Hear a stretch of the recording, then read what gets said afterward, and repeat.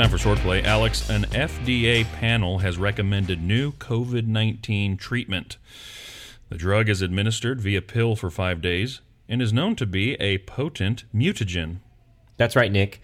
Side effects could include growing of bone claws, laser beams projecting from eyes, psychokinetic powers, forming of ice from your hands, and turning playing cards into explosive devices.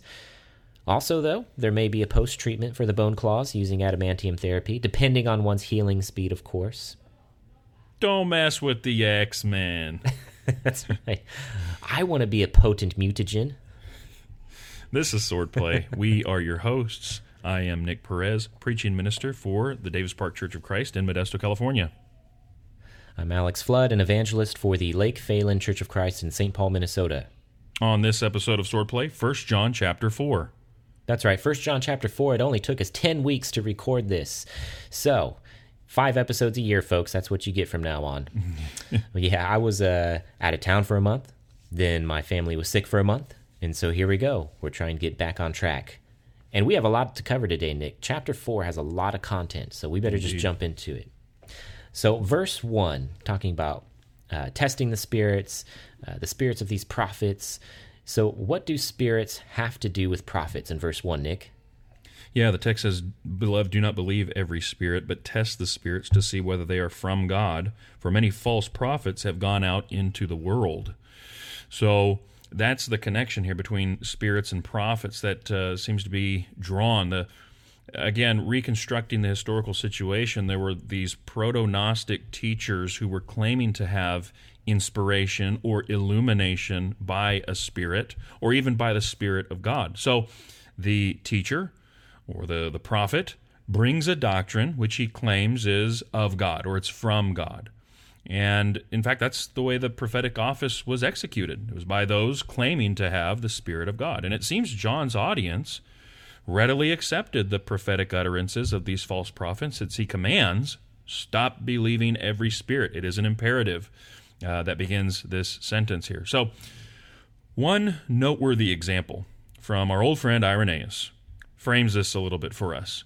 Once again, he points out the deceitful heresy of Marcus, an early Gnostic heretic.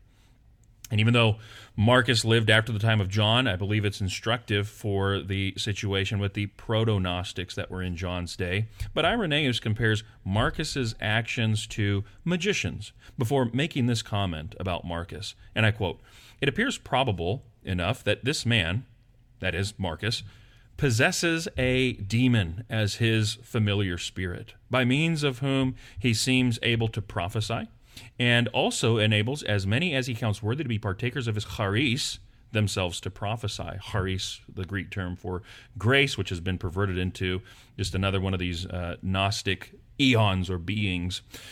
That's from Against Heresies, Book 1, Chapter 13, Section 3. So, not every prophetic utterance is of divine origin. Sometimes they are of demonic origin. So that's what I see here going on with these spirits and prophets. Alex, what say you? I think that's right. In the ancient world, across various religions, there are, within those groups, prophets, variations of prophets, mediums, seers, oracles, magicians, whatever. The common denominator between them is that they communicate something from the heavenly realm to those of us here in the earthly realm. They claim to have that ability. Sometimes they really do. Those beings which naturally dwell in the unseen realm, those are called spirits. That's how they're referred to.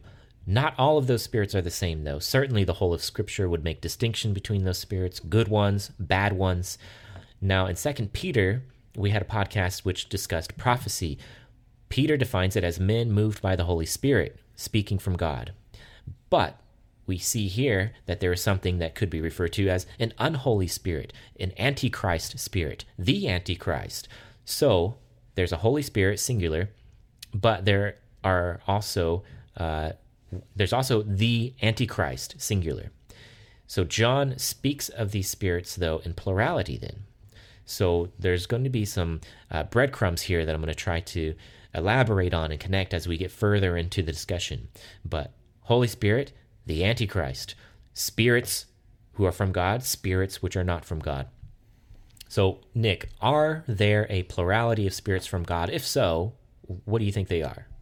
Yeah, spirits. One can take that word there, spirits, via metonymy, one word standing for another. And in this case, the spirits would be the prophets, whether they're false or true. So there would be prophets who are from God, and then there would be these false prophets who are not of God. And so that's just a bit of what I have to say here. I'm actually going to take a deep seat in the saddle here because, Alex, I think you're going to illuminate this quite a bit. Yeah, this may take a minute. So you noted in the previous question, right, that these false prophets, via Irenaeus and his explanation, they could be speaking via a spirit not from God and of demonic origin.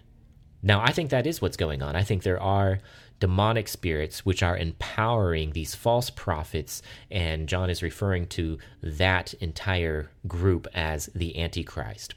So I'd like to note that John, he doesn't define a false prophet as one who can't actually prophesy.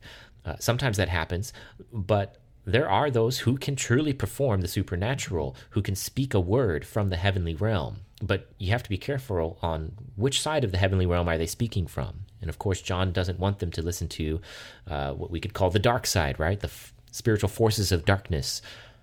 Now, we know from the Gospels that there are many demons, right? There's not just one demon. And so the identity of the spirit not from God, it could be from among a plethora of evil spiritual beings. And so I think that's why John says, okay, you got to test the spirits. Not all of them are from God. This implies that there are spirits which are from God. So do we see anything in our Bible concerning the plurality of spirits which indeed do come from God? And I think we do. They're called angels, God's holy angels, his heavenly host. In fact, God often uses angels to send a message to his people. We see this often in the Old Testament especially, right? And the word messenger, the word angel means messenger. That's a job description. He'll send the angel of Yahweh to send a message, which we know is not actually even a normal angel. It's Yahweh himself in visible form. You can go back to see our Angel of Yahweh episode on that. But God sent other angels too, right? He sends Gabriel to the prophet Daniel. Gabriel goes later to Zechariah, the father of John the Baptist, and to Mary, the mother of Jesus. The normal understanding, I think, of God's word was that it was ordained by angels. That's what Stephen says in Acts 7, verse 53. And that the word of God was spoken through angels. That's what Hebrew writers says in Hebrews 2:2. So now we have a couple ideas emerging. Here are these breadcrumbs. Here are these connections. We see that one idea says, okay, the Holy Spirit moves men to speak from God. And we have another idea that says, well, angels ordained, delivered, and spoke the word of God. And this is how the prophets gave the people the word of God. And then we got another component that we could throw in there too, just for fun, right? Jeremiah 23, verses 18 through 22 says, a true prophet has stood in God's divine counsel, has had that theophany experience, right? And if they haven't, they're not a true prophet. So how do we put all the data together?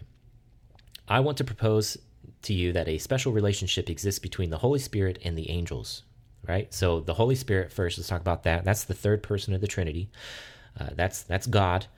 It's defined more clearly, or I guess it's first defined most clearly at the Council of Constantinople, the first Council of Constantinople in 83-81. But what is this idea then of the Spirit working through angels? Well, a spirit from God is an angel. It's a holy angel. That angel enables the prophet to speak from God. Now, I'm not going to tell you the metaphysical mechanics of how that works. I don't know. It hasn't been revealed to us. Let's not worry about that part. But there are times where it seems the angel sent from God, or the Spirit sent from God, is said to be the Holy Spirit. And I think that's because we have representation going on. When the Holy Spirit sends the angels represent the Holy Spirit. So the Holy Spirit is working through the angels. Okay, let's look at a few examples from Acts real quick to see if this would help explain some things. You have when an angel tells Philip to go to the road where the Ethiopian eunuch will be in Acts chapter 8, verse 26. And then it is the Spirit who tells Philip to join the chariot in verse 29. Was it the angel or the Spirit? Assuming the Spirit there means Holy Spirit, the answer is a yes, right? Because the Holy Spirit sends the angel. So the angel acts on behalf of the Holy Spirit. Here's another one in Acts chapter 10. Cornelius has a vision from God. He receives a message from an angel, You get that in verse 3, verse 7, verse 22. The angel tells him to send for Peter. And then when Peter is sent for, it says it's the Spirit who tells Peter, go with them, I've sent them myself. It's chapter 10, verse 19 through 20. So who sent them, an angel or the Spirit? Assuming, it means the Holy Spirit. And I would say the answer is yes. It's both. One is acting as an agent of the other. So the Holy Spirit works through the administration of angels. The plurality of spirits which are from God are the holy angels dispatched under the special direction of God, the Holy Spirit. And though the working of the Holy Spirit is often mysterious, it does help me, at least, to fill out some of these questions about the working of the Holy Spirit throughout the ages, both in the past and today, when you see that, there is this close connection between the work of the Holy Spirit and the work of the angels. Now, this understanding, this connection, the fancy word for it in scholarship is called angelomorphic pneumatology. Or if you want, you can flip it around, pneumalomorphic angelology. And this idea, it does have an appearance in the 2nd century. You see it in the Shepherd of Hermas. This idea pops up, and you also see it in 2nd century theologian Clement of Alexandria. So very interesting to me. I know that was a long explanation, but yes, that's sort of what came to mind. I thought I'd present it out there for the audience to consider. Any thoughts there, Nick? You still awake on? You upholstered the subject. It was a long explanation, I know, but I wanted to get it out there. Well, let's keep going about this idea concerning testing the spirits, right? Verse 1, verse 6. Nick, how did John's audience test the spirits? And then give us an update, right? How do we test the spirits today? Yeah, the word test originally meant like to test metals, to test their worth. And as it's used here, it means to test, to scrutinize, to prove the genuineness of a thing. And in this case, the message brought by the Spirit is what is to be proved genuine or not. And they either did this by miraculous means, as is recorded in 1 Corinthians chapter 12 and verse 10, to another, the working of miracles, to another, prophecy, to another, the ability to distinguish between spirits, to another, various kinds of tongues, to another, interpretation of tongues. So there's that gift from the Holy Spirit. Or they could do it by comparing the message brought by the Spirit, comparing that message to the apostolic revelation, specifically that Jesus has come in the flesh, as John will discuss and explain in verse 2.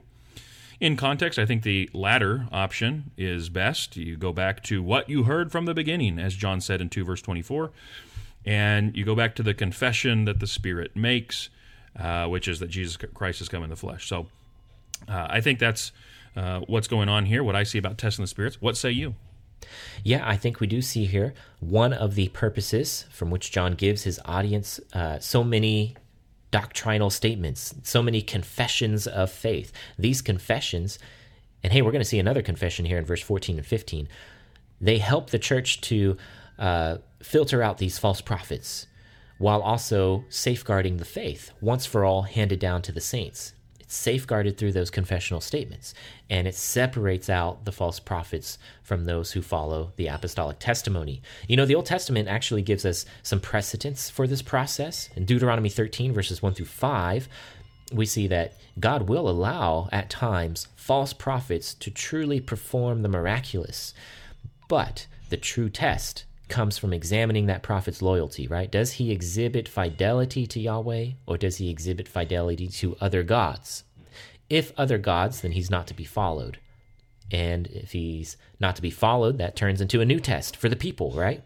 Will they follow the false prophet, or will they follow Yahweh? So loyalty is a big deal. And it's in John's day that we have a test of loyalty resting upon the affirmation of Jesus' identity. Who is he? Is he God's son? Is he the Savior of the world? Is he the divine, life-giving Logos? If you affirm these things, then you are in line with the apostolic testimony, right? That's the test here for John's audience. So test the false prophet's loyalty through these doctrinal confessional statements. That was the test of the first century. It was one of them, the tests anyway. And I think that's still a test that's applicable today to the 21st century. And we'll see this again later, but I think throughout history we can see that a lot of false teaching does at the root eventually go back to some sort of skewing or changing of Christ's identity, right? The identity of the Father, the Son, and the Holy Spirit in some way, shape, or form. And that always leads to trouble. So verse 3, Nick, what is the spirit of the Antichrist? We even got a definite article, the, this time. Yeah, nearly every English translation supplies the word spirit there, though what John literally writes is, this is that of the Antichrist. Grammatically, supplying spirit, that's an appropriate implication. And as mentioned above, understanding spirit, according to metonymy, would recognize that the false prophet is the one who is of the Antichrist. Indeed, as seen earlier in 1 John. The proto-Gnostic teacher who was perverting the true doctrine of Christ is the Antichrist. And in fact, John says there were many Antichrists in his day. So that's what I see here with this spirit of Antichrist business. What say you? There are spirits belonging to the Antichrist. These spirits empower false prophets to speak as they do, perhaps to even perform miracles and signs as well.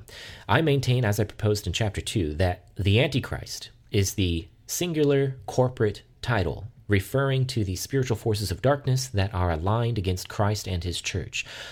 The church is the singular corporate title of God's people, but we're made up of many. So it is with the Antichrist being made up of many Antichrists.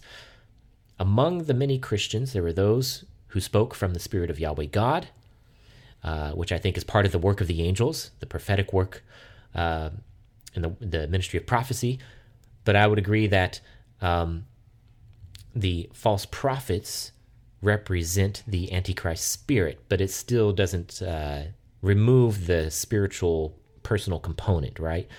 So there is this corporate spiritual entity called the Antichrist. It's made up of all these evil bad guys in the heavenly realms, right? And the evil bad guys in the heavenly realms empower the false prophets, which are, I think, accurately labeled as Antichrists because they're part of that group, just like we're labeled Christians because we're part of belonging to Christ. That's my thought there, Nick. Any other thoughts? Nope, that's good. Tracking. All right. Verse 4, verse 6. What does it mean to be from God? Yeah, little children, you are from God, says verse 4. Verse 6, we are from God. And the phrase there is ek tu theou in the original language. And it's a phrase that is used often by John in this epistle. Back in 3 verse 9, he used it twice, also verse 10. Here in chapter 4, verse 1, 2, 3, 4, 6, it's used twice. 7, it's used twice. And then in chapter 5, verse 1, verse 4, verse 18, used twice. And then verse 19. In addition, in the gospel, Jesus talks about how his teaching is from God. In 7, verse 17, he himself is from God, chapter 8 and verse 42. And then the one who is from God hears the word of God. And the reason people do not hear is because they are not from God. 8 verse 47, Jesus explains. So clearly then, there's the idea of being of divine source, divine origin, divine derivation. Now, pertaining to this context here in chapter 4 of 1 John, these little children have their origin or their source from God. They are children of God, born of God, as John has explained in chapter 3, verses 9 and 10. The you are from God. You here is in the emphatic position, and this is delineating these Christians from them. That is the anti-Christian spokespeople, the false prophets, and the followers of them. So these anti-Christian false prophets are not from God, and therein lies the crucial difference and distinction between the true believer and the false believer. And of course, even the prophets. It comes down to origin. In addition, verse 6, we are from God. And again, we in the emphatic position. Who we is referring to is debated. Some say it's the apostles only. Others say the apostles and all other Christian teachers, making a contrast between them and the false teachers. Option 3 is all Christians. And I think option 3 seems best since John has already affirmed you are from God in verse 4, and that the Spirit of God, Holy Spirit, is in these Christians. So it seems reasonable to take John as saying, we all are from God, meaning all true believers. So that's what I see here about what it means to be from God, and how John is using that phrase. What say you, Alex? Yeah, I think you're right when you say John is making a distinction between origin, where someone is from, where their teaching is from, where their loyalty is from. John brings into distinction a difference between authority sources. There are the apostles who have received their word from Jesus Christ through the Holy Spirit, and there are those who receive the word of the apostles then. That harkens back to the beginning of chapter 1 in verse 3 when John says, "What we have seen and heard we proclaim to you also, so that you too may have fellowship with us. And indeed our fellowship is with the Father and with his Son, Jesus Christ." John's distinction in authority thus has implications in distinguishing one's identity. If the apostles are from God, then those who receive the apostolic word are from God as well. The audience must decide then who has the authority. Do the apostles have the authority? Are they the ones receiving divine origin, or is it some other group? To be from or of God, John is saying, means to be one who follows the apostolic testimony. Verse 4, Nick, who does John refer to by he who is in the world? Yeah, the end of verse 4 says that he who is in you is greater than he who is in the world. Now, several options present themselves based on what John has written and what he will write in this epistle.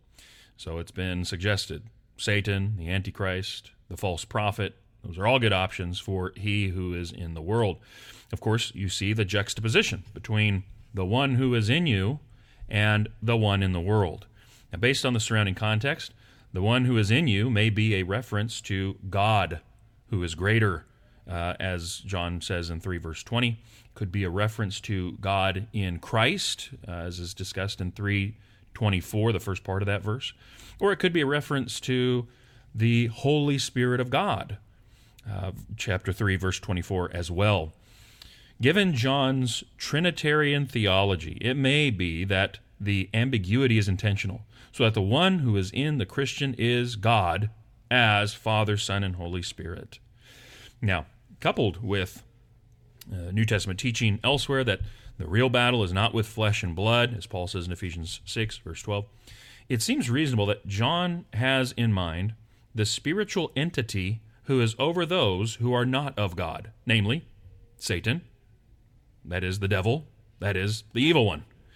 He is in the world, and indeed, the whole world lies in his power, as John will say in chapter 5 and verse 19. So that's what I see here concerning he who is in the world. What do you think, Alex? Yeah, I agree with what you said. In fact, I'll take all of your choices, I'll combine them into one kaleidoscope. Now, we've seen so far in John's letter, as we noted at the end of our chapter 3 podcast, that there are 7 things that abide in us, according to John's epistle: the Word of God, what we heard from the beginning, the anointing, God's seed, eternal life, the love of God, and God himself. All of these confirm to the Christian that they are adequately equipped for the work assigned to them by the one whom they abide in. That is, we abide under the authority of the Father, Son, and the Holy Spirit. And therefore, the Father, Son, and the Holy Spirit abide in us to equip us and empower us for their work. I proposed in earlier episodes that when the abiding language, when it points down, something abides in us, it speaks to the empowering. And when the abiding language goes up, when we abide in something, then that's speaking to the authority. We are under that authority, that umbrella of authority. The whole world lies in the power of the evil one, says John later in chapter 5, verse 19. He who is in the world, as John says here, I believe is the same evil one, who empowers those who are in and from the world. So here we get a little more clarity, I think, about the Antichrist.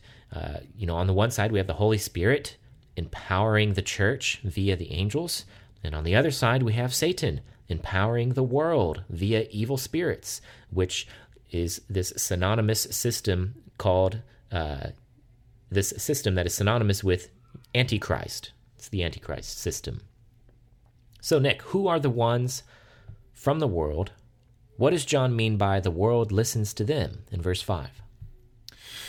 Yeah, so they are the false prophets whose message finds its source in the evil one, since the whole world lies under his power, as we've been talking about, chapter 5, verse 19. So then, their message is worldly, it is secular, it is anti-Christian.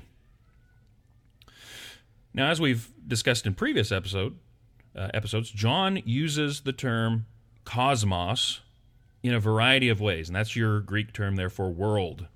The world, as it is used here, seems to be the system which is hostile toward God. It is ek to cosmou, which stands in contrast to ek to theou. So the whole system, which is hostile toward God, and all unbelieving people, because, as he says here, the world listens to them. So it's no wonder the world hears them. The world recognizes its own message. So you have one great big echo chamber whose very structure is fallen. The constituent members are themselves fallen, and their voices utter a fallen message. So that's what John seems to be talking about here when he says they are from the world, therefore they speak from the world, and the world listens to them. It's just one giant echo chamber. That's what I see here. What say you, Alex? I think that's well said. Let's shift gears here. Going to verse 7, here's a thought. Nick, what do you think comes first? The Christian's ability to love and to know God, or being born of God? This is a classic, long-standing debate, discussion about human nature and the abilities that many see as inherent. Are people able to make the first move toward God in and of themselves?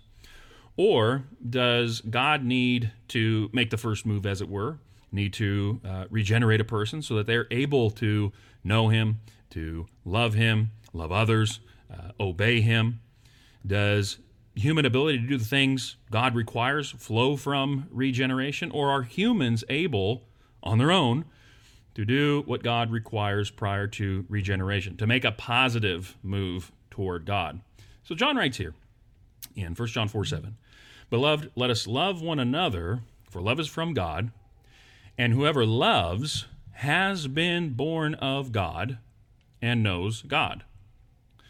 Now, based on what John writes here, being born of God does seem to precede loving and knowing God. As has been stressed throughout this study of 1 John, John's use of verb tenses is intentional. So, everyone loving, present tense, has been born, perfect tense, of God and knows, present tense, God. So at the heart of the present reality of the Christian knowing God and loving God and others, I think would be in view there, at the heart of that present reality is the past completed action of being born of God and the present standing of having been begotten of God. That's the force of the present tense there. In other words, it's not the human's ability to love God and others which causes him to be born again. Rather, the ability to love and know God flows from having been born of God.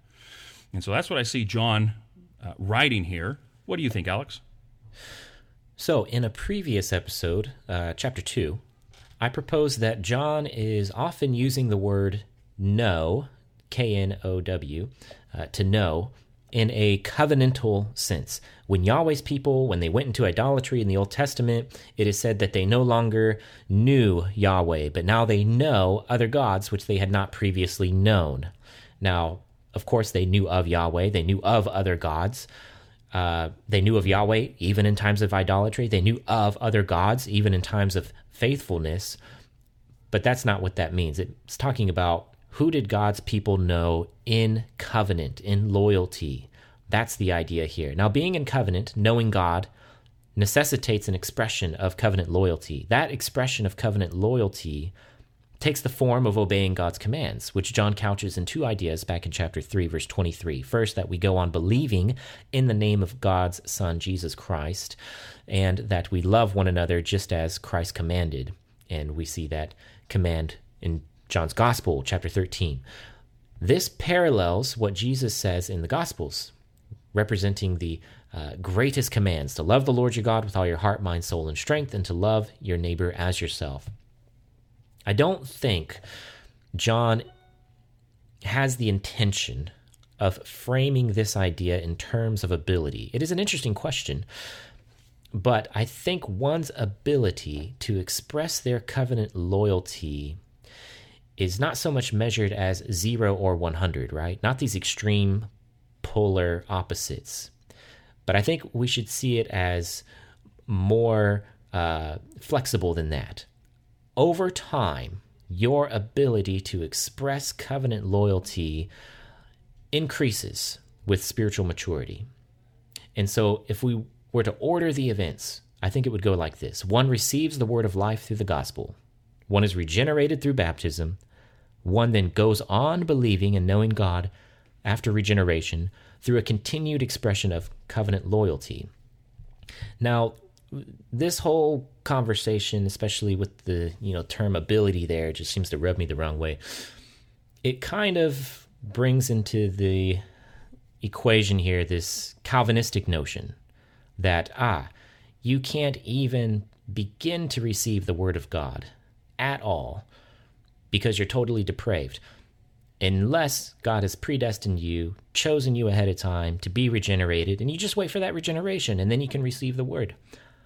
Now, when I see that and I hear that idea of total depravity, that reformed theology, I guess in the context of John's letter here, I just don't think that's where John is framing any of this from. But it is a long debate, and it has been debated back and forth for several centuries now. So it is important to get it out there. Any follow-up thoughts, Nick? How far down the rabbit hole you want to go? I don't know. You go ahead. So, what was it? The 0 or 100% thing, right? Right. The thing is, I think that's exactly how John couches it. There's either death or life. There's either light or darkness, right? There's not this, kind of twilight zone that you live in where you get to, increase gradually, or there's, some kind of semi-dead, undead type of realm that you get to mature and grow in. I don't think you get that not only from John, but elsewhere throughout the New Testament in terms of this ability, right? And in terms of having a conversation about ability, I mean, Jesus himself talks about ability. So I think we can skip the whole notion that this is somehow just a reformed thing. It goes right back to Jesus, who himself talks about ability. And I think I mentioned that earlier about chapter 8 with the out of the world conversation. So I do think John wrote the way he wrote intentionally in terms of having been born and now the present reality as a result of having been born and being begotten of God. So I think verb tenses matter, and so I think that's what's going on here from my perspective. And you say? So do you not think there is any flexibility or vagueness or room in either before the Christian's regeneration or after the Christian's regeneration in terms of their ability and or expression of loyalty? I think Scripture draws a very clear line between death and life.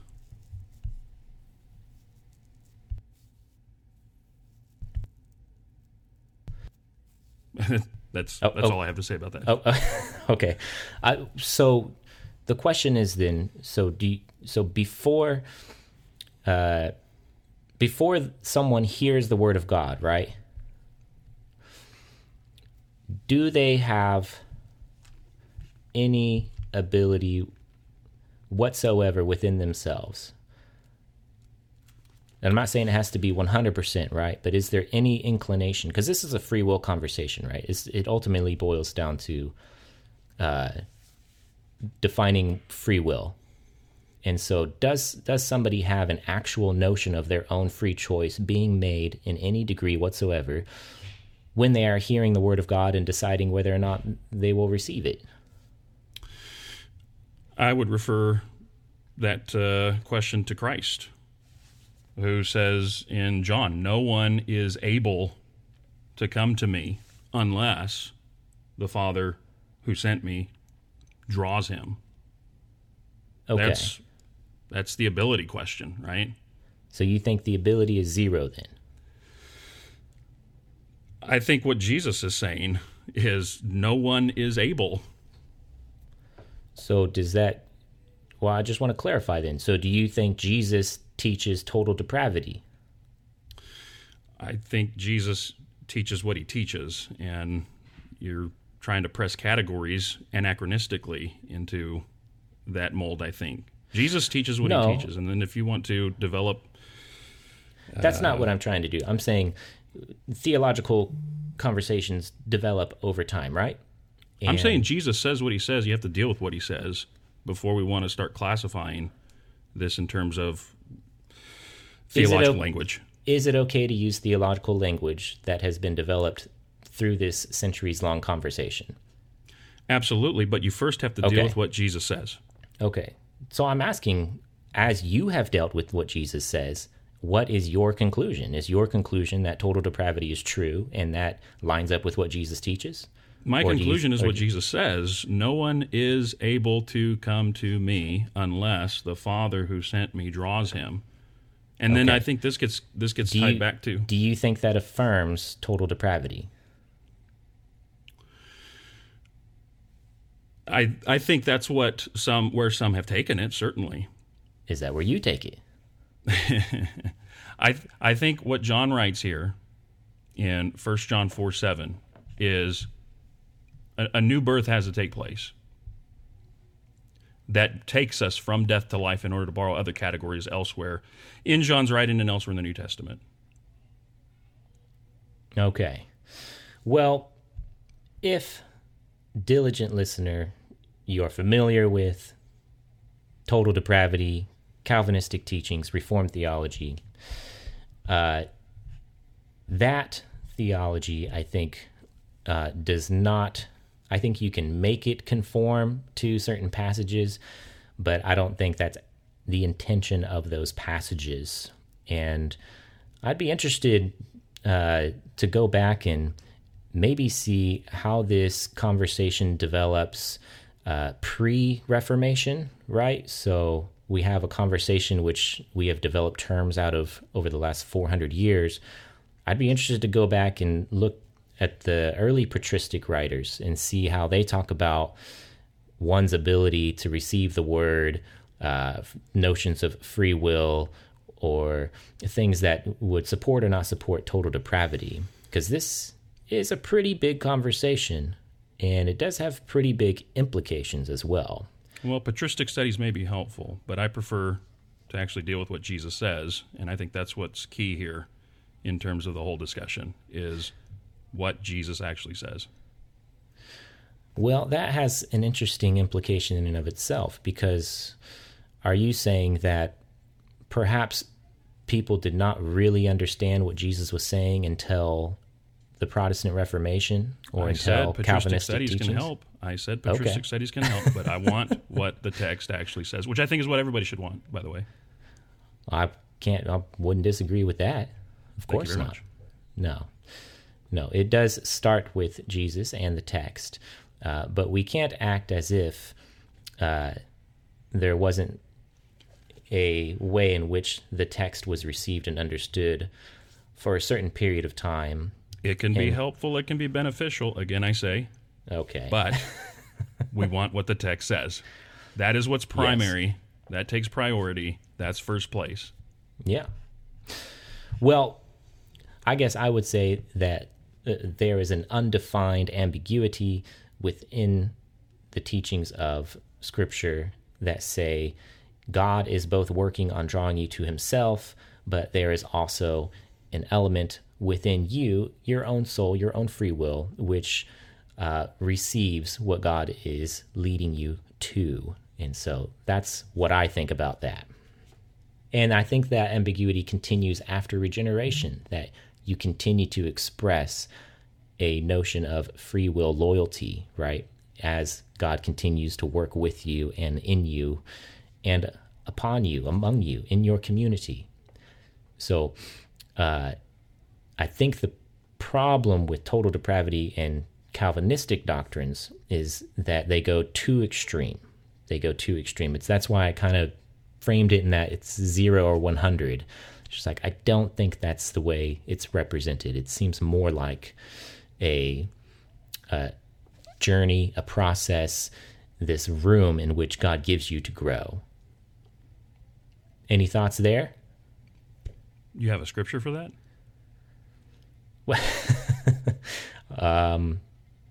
I'll take one, just one. Yeah, I would just say, let's call that sanctification. So that's after conversion, by the way. Yeah, but it still takes free will. So you still have to work with God in order for sanctification to take place. And that's why the Hebrew writer says, strive for the sanctification without which no one will see God. Sanctification after conversion. We're talking about the new birth, the transference from death to life. Okay, but does the ambiguity still exist after regeneration? You absolutely mature and grow spiritually. Okay. So I think that same ambiguity exists before regeneration. That you have a text for that? No, not off the top of my head. And so I think, if we want to do proof texting, then I guess we'll have to do that the next episode. It's not a proof text. It's just one text consistently exegeted through its context that demonstrates what you're saying. Well, I would just refer to, again, the conversation, which you have admitted has been going on for a long time, between these two sides of what is free will, right? And so the ideas are there, the passages are there.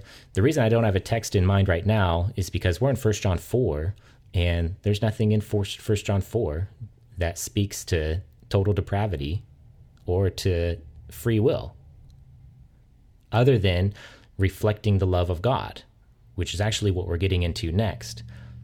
I think God's love was reflected as an act of his own free will, and when we reflect God's love, it thus then is a reflection of our free will as well, our will to do his will. And 1 John written to Christians, correct? Yes. Okay. Yeah, so, again, we're not talking about in 1 John 4 what happens before one receives the word of God, because that's not John's topic. That's not his purpose. But he does talk about this new birth, right? Being born of God. Yes. Right. Okay. Any other thoughts? That's all I got. Okay. Well, we got to talk about God being love. God is love, because it's mentioned in verse 8 and it's mentioned in verse 16. So what does it mean that God is love? So at the front end, I'll say that this is not a math equation that a person can reverse. Some have, but that's not the way that this is intended to be taken. In other words, God is love is true, but love is God is idolatry. And I've seen some so-called theologians make this kind of statement, and I denounce it as heresy. The idea that God is love, very anti-Gnostic. The Gnostic would agree, God is spirit, an immaterial being, no problem with that. The Gnostic would agree, God is light, well, yeah, immaterial. But God is love? Now that is foreign to Gnostic philosophy and the Gnostic heresy, which also indicates that the proto-Gnostics of John's day would have recoiled at this as well. So grammatically, there is no interchangeability in this phrase. So you can't go from God is love to love is God. Not to mention, the previous verse says love is from God in verse 7 there. It has its origin, it has its source from God. So this is the theological statement. God's nature is love. This is rooted in God being personal, being active, living in dynamic and practical ways. Smalley highlights this in Word Biblical Commentary that he wrote on 1 John. So all of God's activity, whether in time or eternity, is loving. Whether it be God's action in saving people in Christ, which I don't think anybody has a problem with seeing that as loving, or in sending the disobedient to hell for eternity, which we no doubt struggle to see as loving, and yet it must be, since God is love. All of God's actions are loving, for He is love. Whether our finite minds can fully comprehend it or not is another question. So that's what I see here. Alex, what do you think? What does it mean that God is love? Well, there is a truest sense of love, an ideal love, the essence of love, that for the Christian has its origin in God Himself. And you noted that. But how do we come to know this ideal love? And how do we emulate it ourselves? Now, I agree that the phrase, love is God, is not true. However, when the unchristianized person says such a thing, that love is God, it does reveal something about humanity. And I think it reveals that we indeed have the ability to detect God's presence in the world. When someone senses even the slightest touch of an ideal love, it strikes them, it attracts them. And beauty does the same thing, by the way. And there's the touch point in which we can bring the gospel and tell that person that love is not God, but you're also not far off in your senses. For God can't help but be revealed in the things which come from His nature. Christ is the exact representation of the Father in His nature, Hebrews 1 verse 3, and He reveals the Father to the world, John chapter 1 verse 18. Now that revealing, it continues. It continued through the apostles. It continues through those who receive the apostles' word, that the world would know that they are Christ's disciples by the way they love one another, John 13:35. And John will say in verse 17 here in 1 John 4, that as He is, as God is, that is love, so are we in this world. If God is love, then we are the love of God in this world. So what is the love of God then, Nick, in verse 9? Yeah, in this, the love of God was made manifest among us, that God sent His only Son into the world so that we might live through Him. The word love is going to show up approximately 32 times, beginning in chapter 4, verse 7, and running all the way into chapter 5 and verse 3. It'll show up a total of 43 times in the entire epistle. Aiken, in the New American Commentary, identifies these figures. Clearly, love, generally, is a dominant theme in 1 John. Specifically, in view here, is God's love, here in verse 9. The love God expresses as an agent. So, He is not only the source or originator of love, He has love, He expresses love, God loves. And that love of God can be and has been revealed. My English Standard says made manifest in the incarnation. That is when God sent His only Son, His unique Son. I prefer that reading, and we'll explain why in the next question. But God sent His unique Son. That's the revelation of it. Now, the object of the revelation of God's love is us. God revealed His love to us, or among us, verse 9 says there.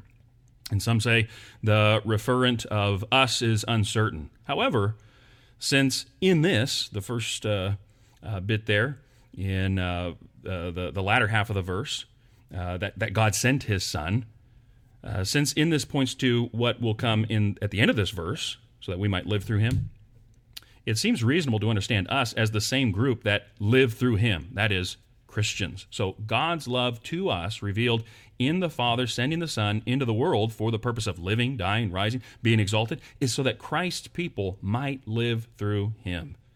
So that's what I see going on here with the love of God. Alex, what do you think? John will say later that God first loved us in verse 19.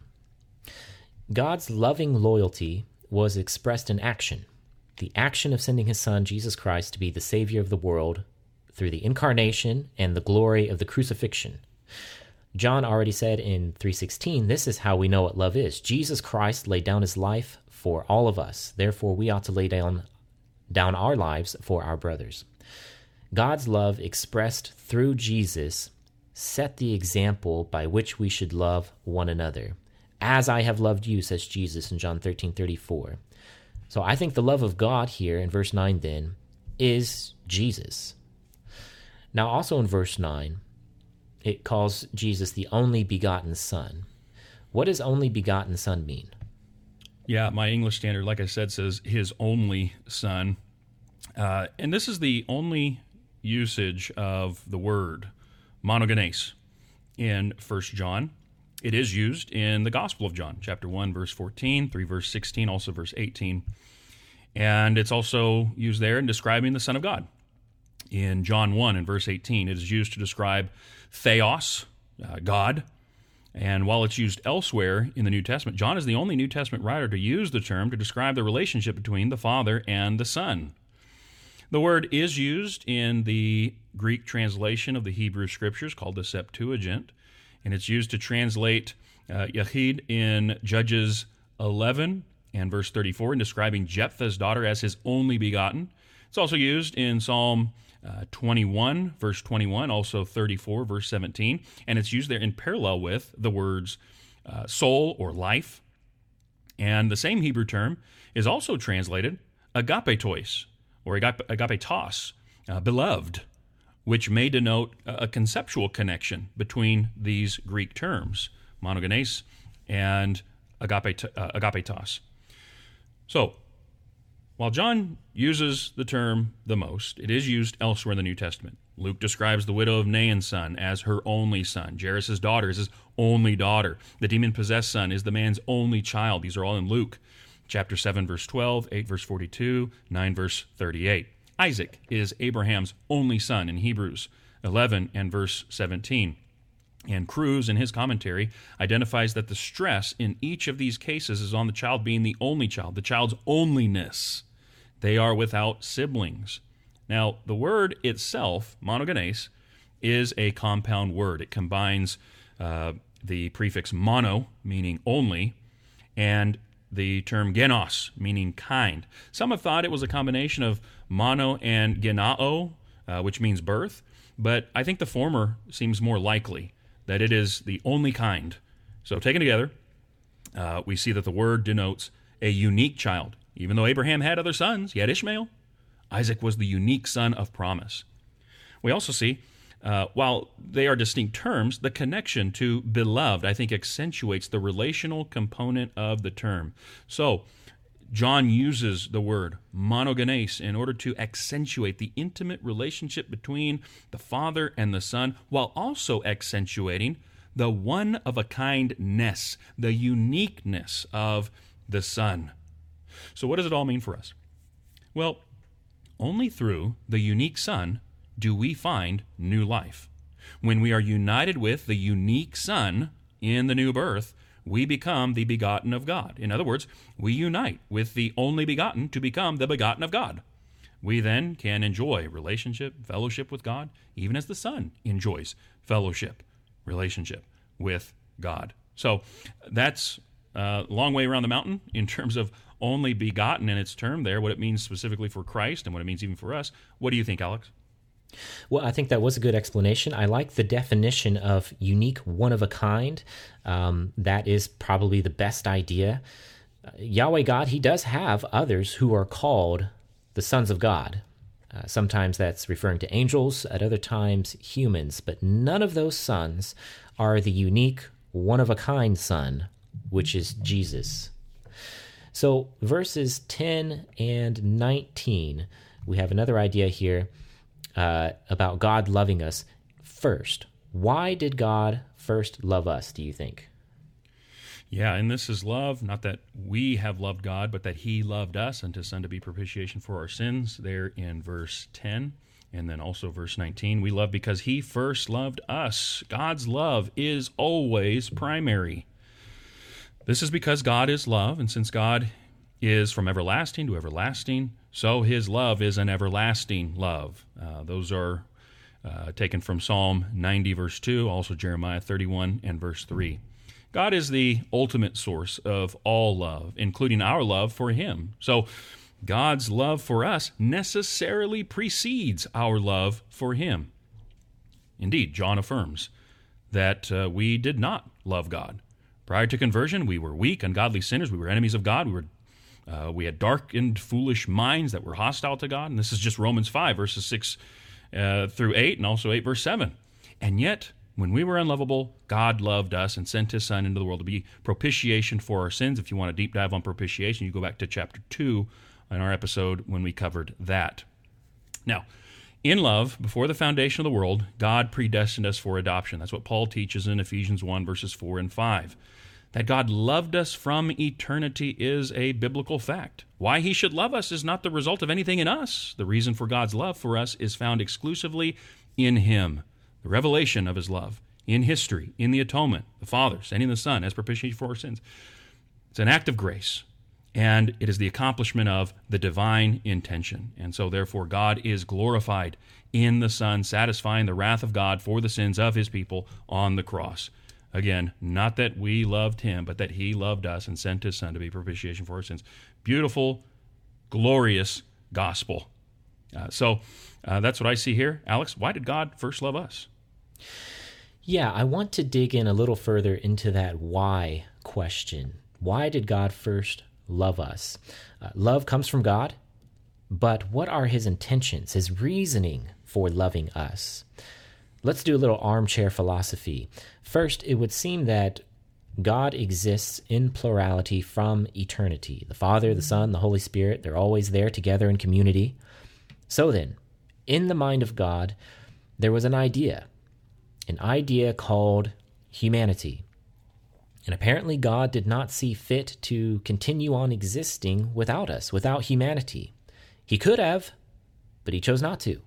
So the idea of humanity then, in the mind of God, is also then the ideal humanity,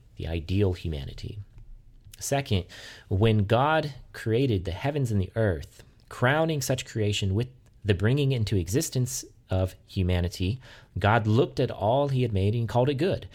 The ideal was off to a good start. But third, we see the ideal did not last long. It degenerated so badly that God truly regretted having made man on the earth, Genesis 6:6. So in conclusion then, I think that God first loved us because He is still in love with the ideal humanity that He had first in His mind. This ideal humanity, it was made reality through the incarnation, through the Word becoming flesh, through Jesus Christ. And the continuing of that ideal humanity takes form in those who are transformed by a continued belief and loyalty in Jesus Christ. The culmination of that ideal humanity will take form in the new heavens and new earth, in the resurrection. God loves us yesterday, today, and tomorrow because He still sees the ideal being unfolded through the scheme of redemption. So it's not so much that we're unlovable, but it's that there is still the ideal which God loves, and He knows it's possible because of the work which He accomplished through Jesus Christ. Now, how does God's love show us to love one another in verse 11, Nick? In verse 7, it was an exhortation. Let us love one another. Now, in verse 11, it is a duty. We ought to love one another. We'll run across the phrase again in verse 12, where it's a hypothetical. If we love one another, and then the rest of the verse. So John is upholstering the subject quite nicely. Again, God is the ultimate source of love inasmuch as He is love. John will say we love because He first loved us, as we've discussed briefly in verse 19. Here, John appeals to the manifestation and the demonstration of God's love as the motive for our love for fellow Christians. This is a recapitulation of what our Lord said the night before the cross. Jesus appeals to His self-sacrificial life and death as the ground for the love His church is to have for one another. As I have loved you, you also are to love one another. John 13, 34, 35. The great sacrifice of the Father in giving and sending his unique Son as propitiation ought to impress our hearts so that we similarly love our siblings. The great sacrifice of the Son of God in willingly giving his life in violent death to save his people from their sins is the impetus for the kind of love Christians are to have for one another. And the love of the Father and the Son, it presents the Christian with the continuing obligation of love for one another. We ought to love one another. So once again, we see John's Trinitarian theology bleeding through in all of this in terms of how God's love shows us how to love one another. That's what I see here, Alex. What say you? I think God's love shows us how to love one another in three overarching ways here in John's epistle. First, God, his love was manifested in action. He sent his Son. Second, God's love manifested in sacrifice. He laid down his life for us. And third, God's love manifested in his abiding with us. We know by this that he abides in us by the Spirit whom he has given us. So now we can love one another in the same way. Our love must take action, not with word and tongue only, but in deed and truth. Chapter 2, verse 18. Our love must be sacrificial. Therefore, we ought to lay down our lives for our brothers. Chapter 3, verse 16. Our love must continue to abide with one another. Right? Speaking of those, if they had been of us, they would have remained with us. Chapter 2, verse 19. So there are ways in which we emulate then the love of God, having come to know the love of God. So Nick, in verse 12, it does say something about no one ever having seen God at any time. Is that true? Has no one really ever seen God at any time? Because there are examples, aren't there, of people seeing God in the Bible? Yeah, this is an interesting question here because let's take a deep dive here on the text real quick itself. God is in the emphatic position, and also there's no article before God. Now, it's common in the New Testament to see ho theos, which is just their way of talking about God. And in fact, just a little later on in this same verse, you do see it there, ho theos, in hemin. So it doesn't have the definite article here, and I believe that's intentional. Here's just theon. No one has ever seen God, and God's character, his nature, his essence is what is being emphasized and stressed here. No one's ever seen deity in its essence, its glory, its majesty.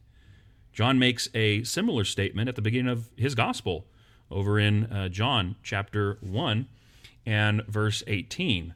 And Alex, I'm sure you've got that committed to memory, right? You want to rattle that one off real quick? Which one? John 1:18? Yeah. No one has ever seen God at any time, but the only begotten God is in the bosom of the Father. He has revealed him.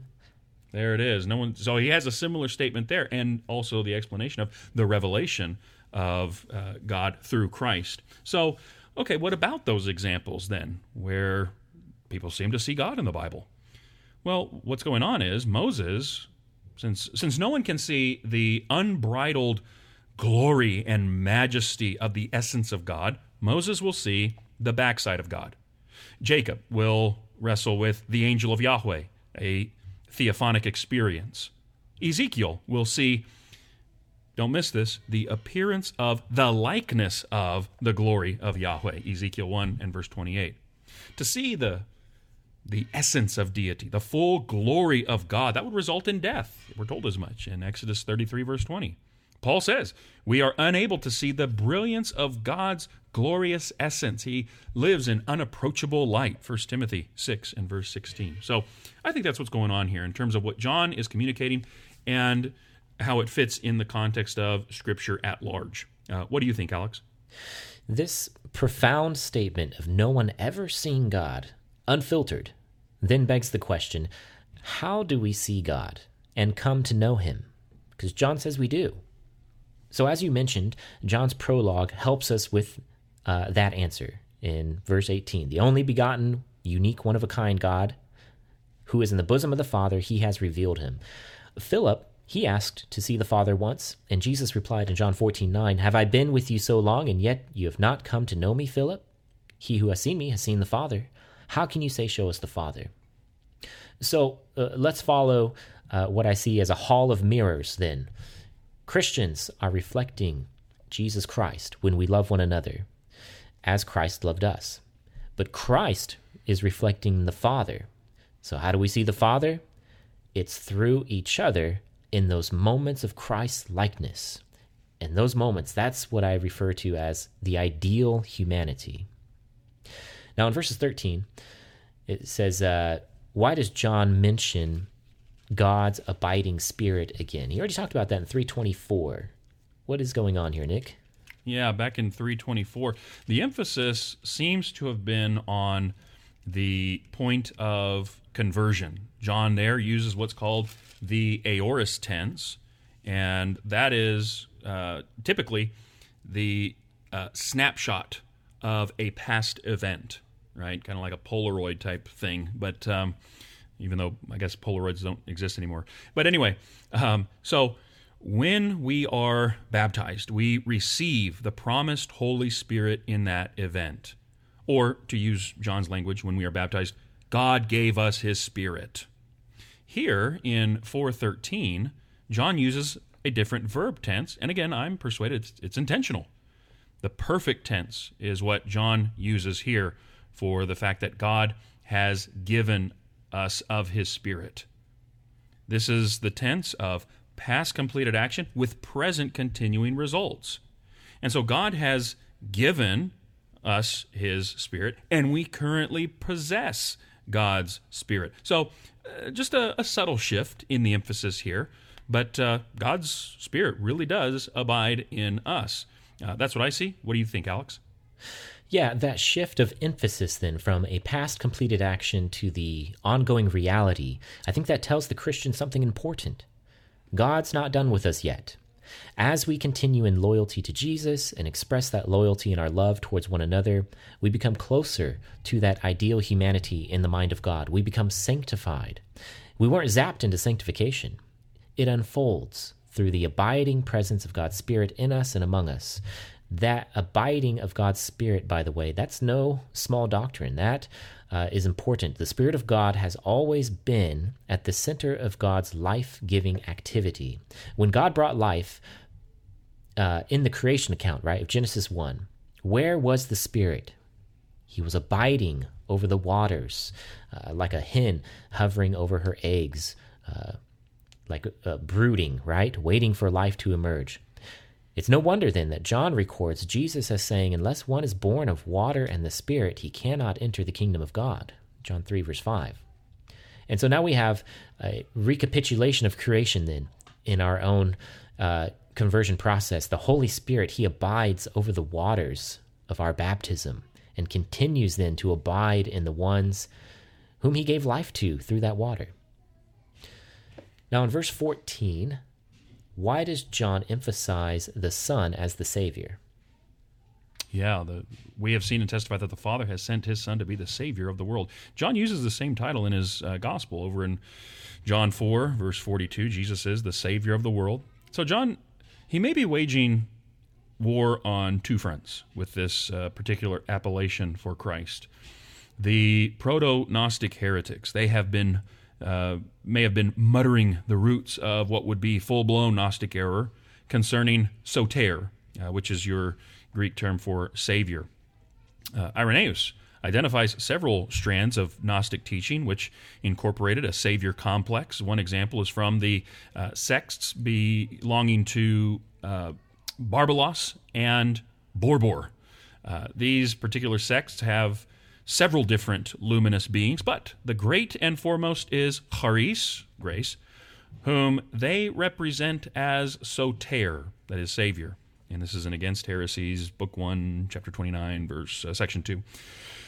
Whatever early error the proto-Gnostics had developed concerning soter, John confronts, or else prophetically rebukes, the coming error. Either one of those are good options, I think. That's one front that he may be waging war on here. The second is the pagan world. It was rife with saviors, and those saviors were both gods and men. The Roman imperial cult was in the habit of claiming the past Caesars were saviors. In fact, Caesar became known as ready? The Savior of the world. And so John is confronting the pagan notion that any person or any being that claims to be Savior, other than the one true and only Son of God, simply is a false Savior. The one true only God sent his Son into the world to be the Savior of the world. So that's what I see maybe going on here with what John says here about the Son as Savior of the world. What do you think, Alex? Yeah, I think that's right. And we're getting into another confessional statement of doctrine in verses 14 through 15. Now, obviously, the false teachers, they have messed with the identity and nature of Jesus Christ, which is often throughout history at the root of most false doctrines. The Father sent the Son. The Son is the Savior. Jesus Christ is that Son of God, the Son of God the Father. So, verse 15, it kind of begs the question, who in their right mind then would say amongst these Christians that, yes, we have the truth, and in fact, Jesus is not the Son of God? I mean, that just seems like it's like obvious, so obvious to get rid of. So what do you think John is talking about? Yeah, this seems to be more of John addressing those whose walk does not match their talk. So while they may have professed at some point in the past, it is an aorist tense verb there for homologeo.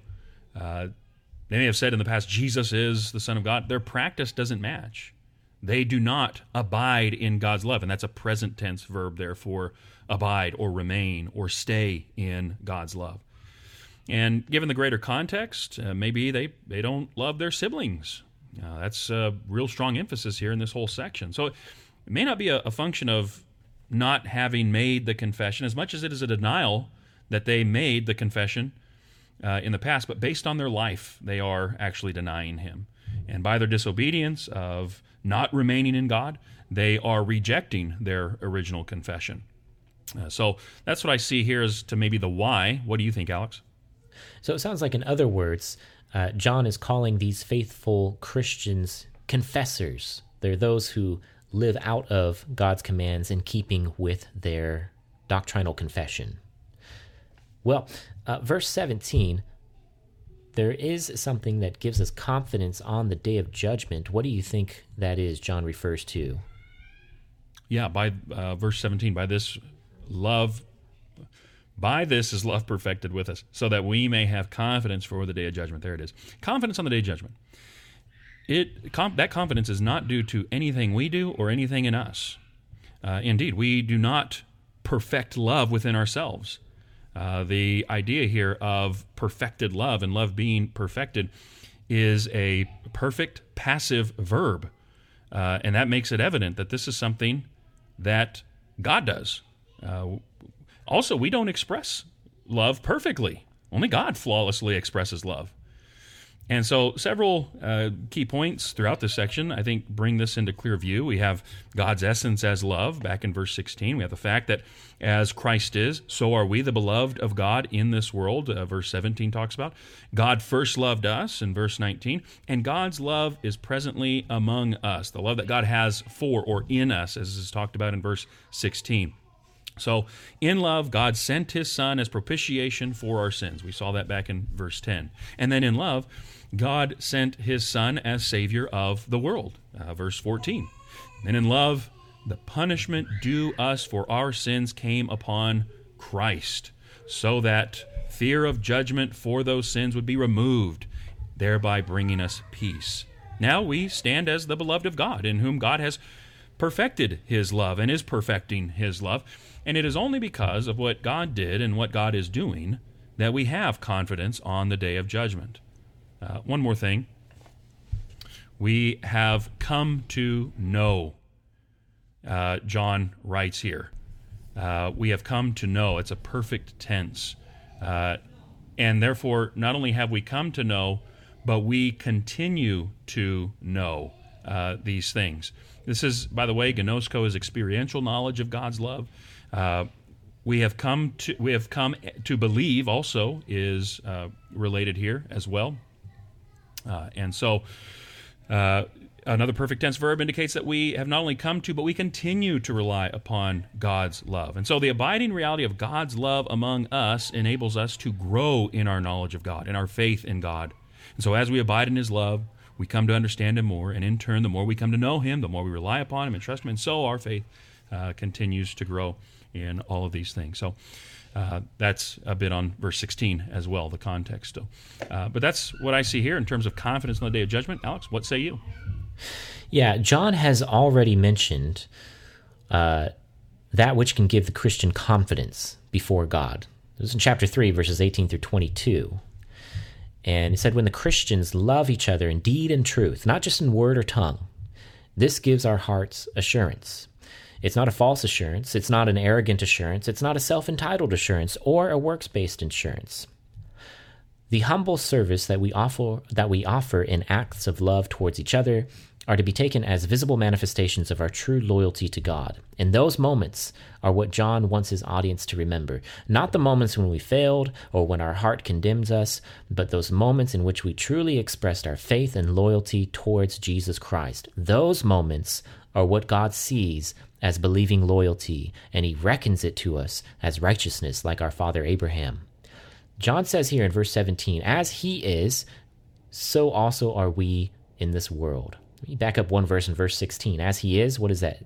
God is love. As He is, then, so are we in this world. We, Christians, are God's love manifested in this world. It starts with Jesus Christ as the fountain, but it continues through all those who receive Him.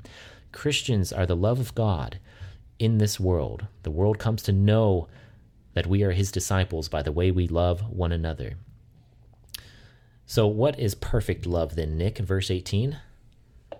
Yeah, so to talk about perfect love, we need to back up and talk about love and fear and the connection between love and fear. There is no fear in love, but perfect love casts out fear. You see the connection there. And fear here is phobos. We get all our phobias from this, right? Fear can be either good or bad. It can be expressed as either reverence and respect or fright and dread.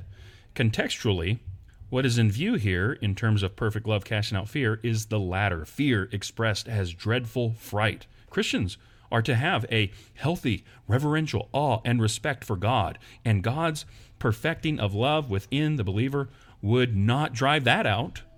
So perfect love cannot be separated from God's perfecting of love in us. One writer put it this way: love has been made complete or perfect and exists in its finished reality. God is the one, of course, who brings that to completion. This is a passive voice verb. The ongoing mutual abiding of God in the believer and the believer in God allows God to bring to full expression His love in us, which we then, in love for God, express to others. Now back to that dreadful fear idea. That kind of dreadful fear would be cast out by perfect love, which is complete. That perfect love is complete in that it produces new desires, new affections within the Christian to keep God's commands, namely, in the context here, love one another. This is vital to the whole argument John is making. God loved us first, as he said in verse 19. And if we claim to love God, but hate our siblings, as he's going to talk about verse 20, we do not love one another, then we're actually demonstrating that he is a liar and we're not keeping his commands, as he says back in 2 verse 4. And so such a lack of love, that leaves us subject to judgment and punishment away from God. And I think that's the eschatological import of what John is saying here with punishment. Fear has to do with punishment in verse 18. The true believer, though, who is in close communion with God, God abides in him and he in God, as is discussed in verse 16. The true believer who is allowing God to perfect his love in him or her so that they love their siblings as they ought.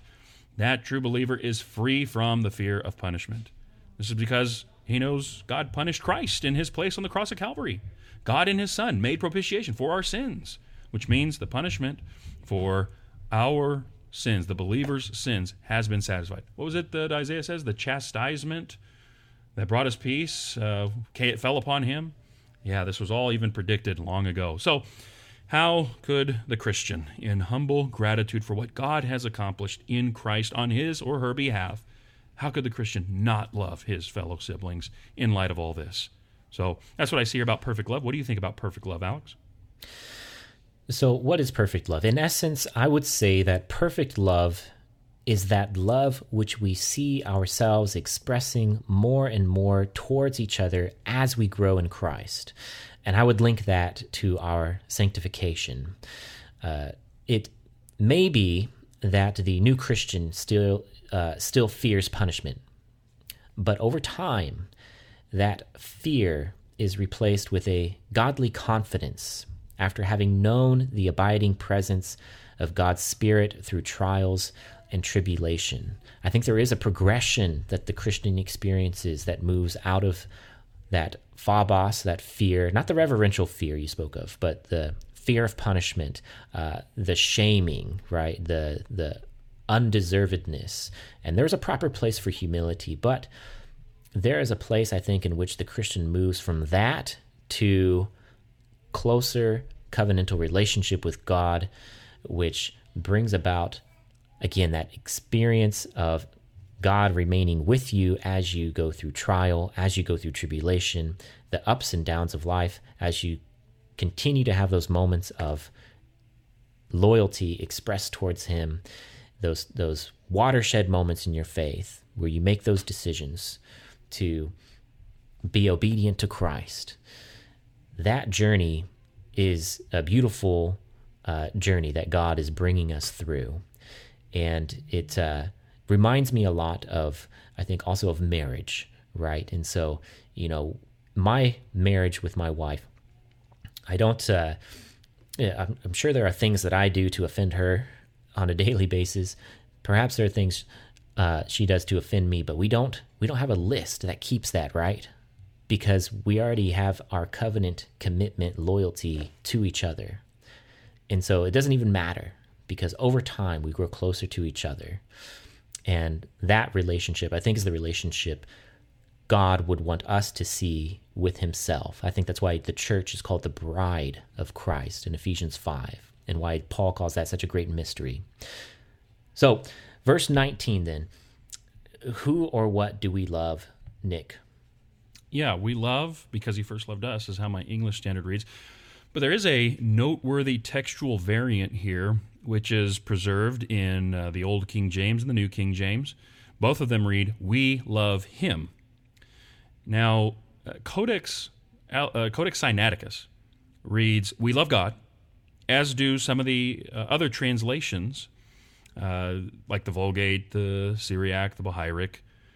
But there is a 9th or 10th century manuscript called Codex Athus Livrensis, and the majority text, that these read, we love Him, and the majority text is the text of the King James, also New King James.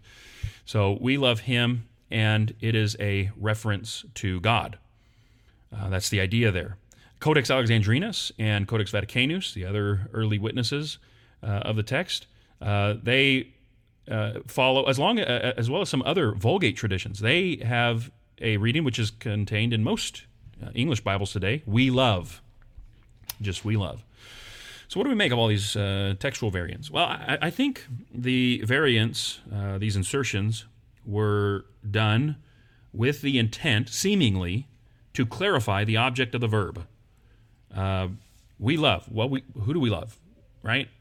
So in order to clarify that, they inserted Him, or they inserted God, in order to make that clear. However, John seems to have left the text ambiguous on purpose. He probably had both God and other believers in mind, and so he wrote in a general enough way to include both by just writing, we love. So who or what do we love? I think, yes, God and our fellow siblings is the answer based on the context. What do you think, Alex? Yes, I think if that's the case, then that ambiguity, it does drive home the point that our love for God cannot be separate from our love of one another, of our fellow believers. So that leads us to our last question, verses 20 through 21. Nick, why is loving God dependent on loving your brother? Yeah, I guess we could ask it another way, right? How do you prove that you love God, right? The same God who is invisible, whom we have not seen, nor do we presently see him. And that's the force of God whom we have not seen. At the end there of verse 20, it's a perfect tense verb. It may be possible to claim to love God and deceive people with such a claim, since it's difficult to prove the validity of a claim inasmuch as God is not seen. However, John identifies how genuine love for God can be demonstrated. A person's love for the invisible God will visibly manifest in that person's life in how they treat their fellow siblings in Christ. So God and brother are set apart here in order to emphasize that a Christian will have the same love for both. Love for God and hatred for the children of God cannot exist together in the same heart. So that seemed to be the connection here, the why. Alex, what say you? Yeah, when we fail to love one another, we fail to see the ideal humanity that God is in love with, which took on physical form through Jesus Christ. There are moments when we can see Christ formed in each other. Look for those moments, hold on to those moments, and you'll have an easier time loving each other. And that's it for 1 John chapter 4. Final thoughts, Nick? Not our longest, but certainly went the distance today. Oh, yeah. Well, you know, what are you going to do? Sidetracked on free will again. That always takes a good 20 minutes. That old chestnut. Yeah. Well, hey, how can our audience members help the podcast, Nick? Oh, gracious. Right here. Let's see. You can listen, if you have a question, you can send it into the Swordplay text line. You can text it in 316-247-9673. That is 316-24-SWORD if you have a question. In the meantime, can't get enough of that Swordplay action? Go into the archives. You can find us on all the major streaming platforms like Apple Podcast, Google Music, Spotify, and Amazon Music. We are in a number of streaming platforms. Feel free also, while you're there, to leave a review. 5 stars is the appropriate number of stars for a review. And if you leave a comment there, a written review, we'll read it online, on air for you here on the broadcast. And I guess you could put a question there if you really wanted to, and we'll answer that on air too. We've had a number of questions come in. We are making progress in getting around to those. And so be on the lookout. Those of you who've sent questions in, diligent listeners, we will be answering those. Fear not. We will get to those in due time. But in the meantime, if you have more questions that you'd like to send in, again, text them in. Or, Alex, where can they send them? Yeah, you can send your questions to swordplaypodcast@gmail.com. That's swordplaypodcast@gmail.com. We love to hear from you. Also, we are not forgetting about the free swagger giveaway.